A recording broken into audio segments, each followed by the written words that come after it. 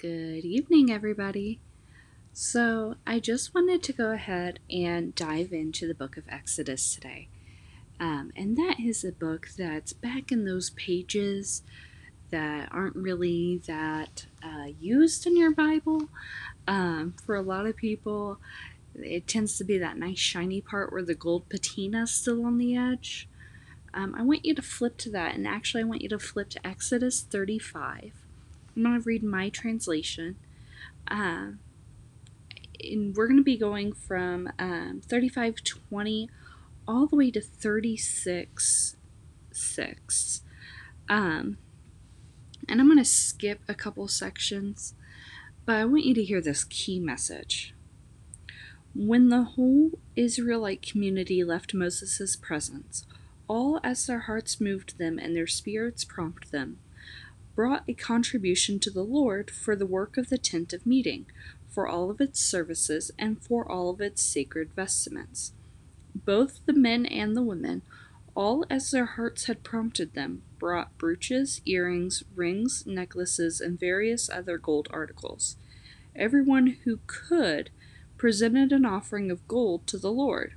Everyone who happened to have violet, purple, or scarlet yarn, fine linen or goat hair, ram skins dyed red, or Tahash skins brought them. Whoever could make a contribution of silver or bronze offered it to the Lord, and everyone who happened to have acacia wood for any part of the work brought it. All the women who were expert spinners brought hand-spun violet, purple, and scarlet yarn with fine linen thread. All the women, as their hearts and skills moved them, spun goat hair.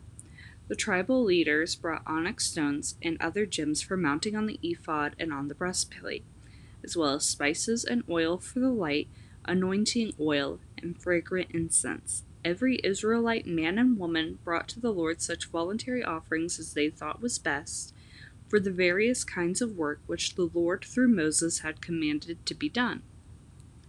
Okay, now here's where we're going to skip. They received from Moses all the contributions which the Israelites had brought for the work to be done for the sanctuary service. So morning after morning, people continued to bring their voluntary offerings to Moses. Thereupon, all the artisans who were doing the work for the sanctuary came from the work each was doing and told Moses, "The people are bringing much more than what is needed to carry out the work of which the Lord has commanded us to do." Moses therefore ordered a proclamation to be made throughout the camp, "Let neither man nor woman make any more contributions for the sanctuary." So they stopped bringing their offerings. There was already enough at hand and more than enough to complete the work to be done. So I was reading this. It was completely unrelated to this entire segment. I was actually just trying to find more information about the Ark of the Covenant. And reading this, it brought something upon my heart that each person, each Israelite, gave as they were prompted by their hearts. Gave as they were prompted. We often hear, when it comes to giving, that we need to give our 10%. We need to tithe our 10%. And 10% is a great and fantastic role. It's a great good for us. But if we gave as we feel called, as we feel convicted, how would that change? And I'm not just talking financially. Financial support is fantastic. It's a great thing for the church as a whole.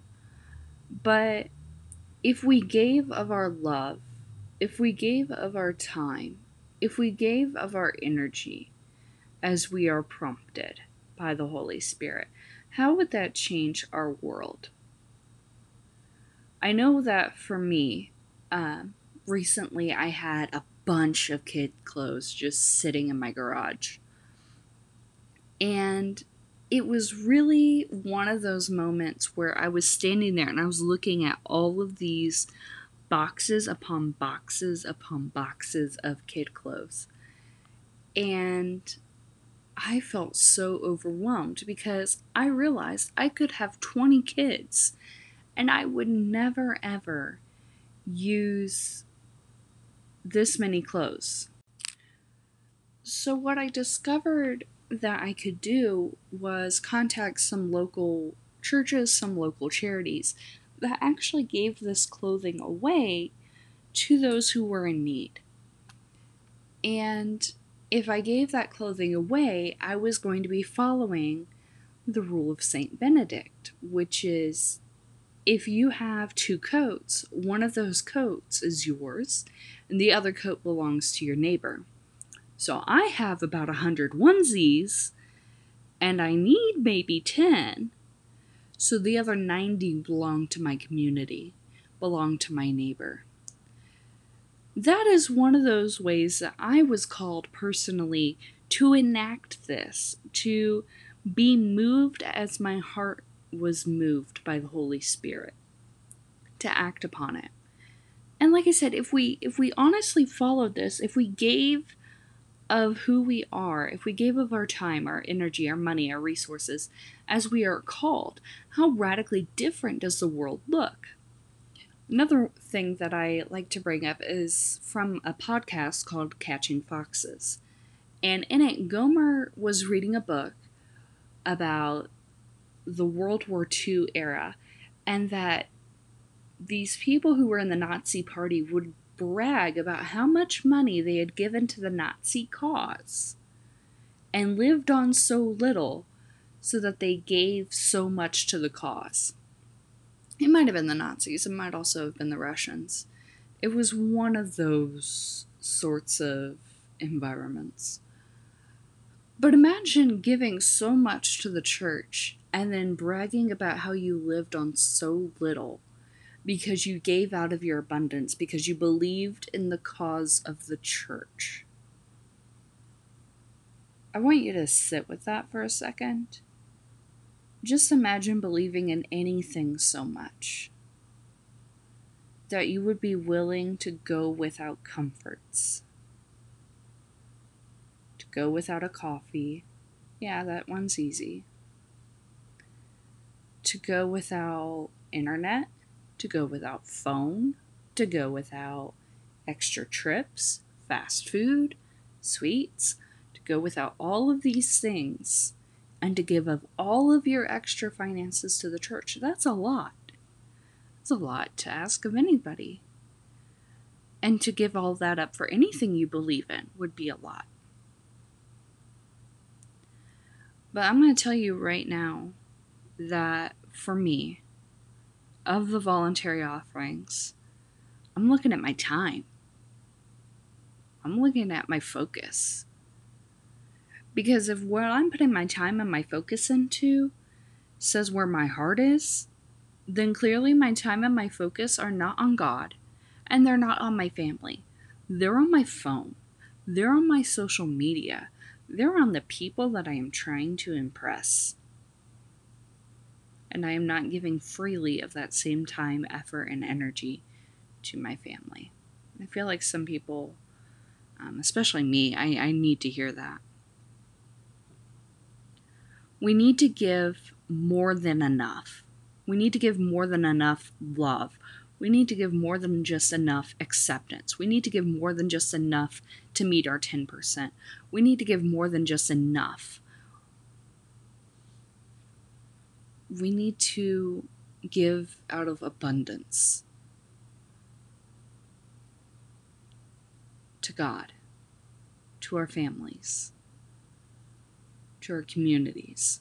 And so I really want us to just think about what our hearts are saying right now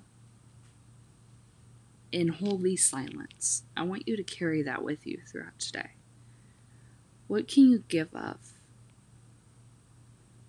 What can you let go? What can you release that is holding you back from recognizing the true glory of God? What is holding you back from being truly present with your family? I want you to just pray to God. I want you to let go of it, to release it. You don't need to hold it anymore.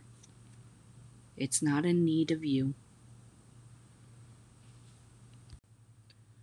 So let's go ahead and pray. In the name of the Father, and the Son, and the Holy Spirit. Father, I bring before you my friend here. And I ask that we bring the Holy Spirit into this conversation, the great convictor that He is. And I want Him to just speak into our hearts the things we are holding higher than you, Lord. What are we holding back from giving to you? What are we holding back from surrendering to you, Lord? I ask that this person, and even myself, that we have the courage to just release this back to you, Lord. To put it on the altar, back up and step away. Father, I pray for more than enough love, more than enough finances, more than enough focus for each person to be able to give freely and out of the abundance that you have given them. And to just hand it back to you, Lord, and say, I surrender this. Father, this belongs to you. Father, I thank you for your amazing providence, for how much you have given us even when we don't see it, Lord. I thank you for who you are. You are the good Father. You are a good giver. You give fantastic gifts. Help us to see those gifts today, Lord, to hand them back to you with grace and love and humility. In the name of the Father, and the Son, and the Holy Spirit. Amen. Well, friend, I hope you've had a wonderful day, and I look forward to seeing you again. Please be aware that I have also been recording a series of rosaries using the Rosary Litany by Father Looney. I have 2 of the mysteries uploaded right now, and I'm working on the 3rd, the Sorrowful Mysteries, but you can find the Luminous and the Joyful, I believe. I hope you have a wonderful day. God bless you. Bye-bye.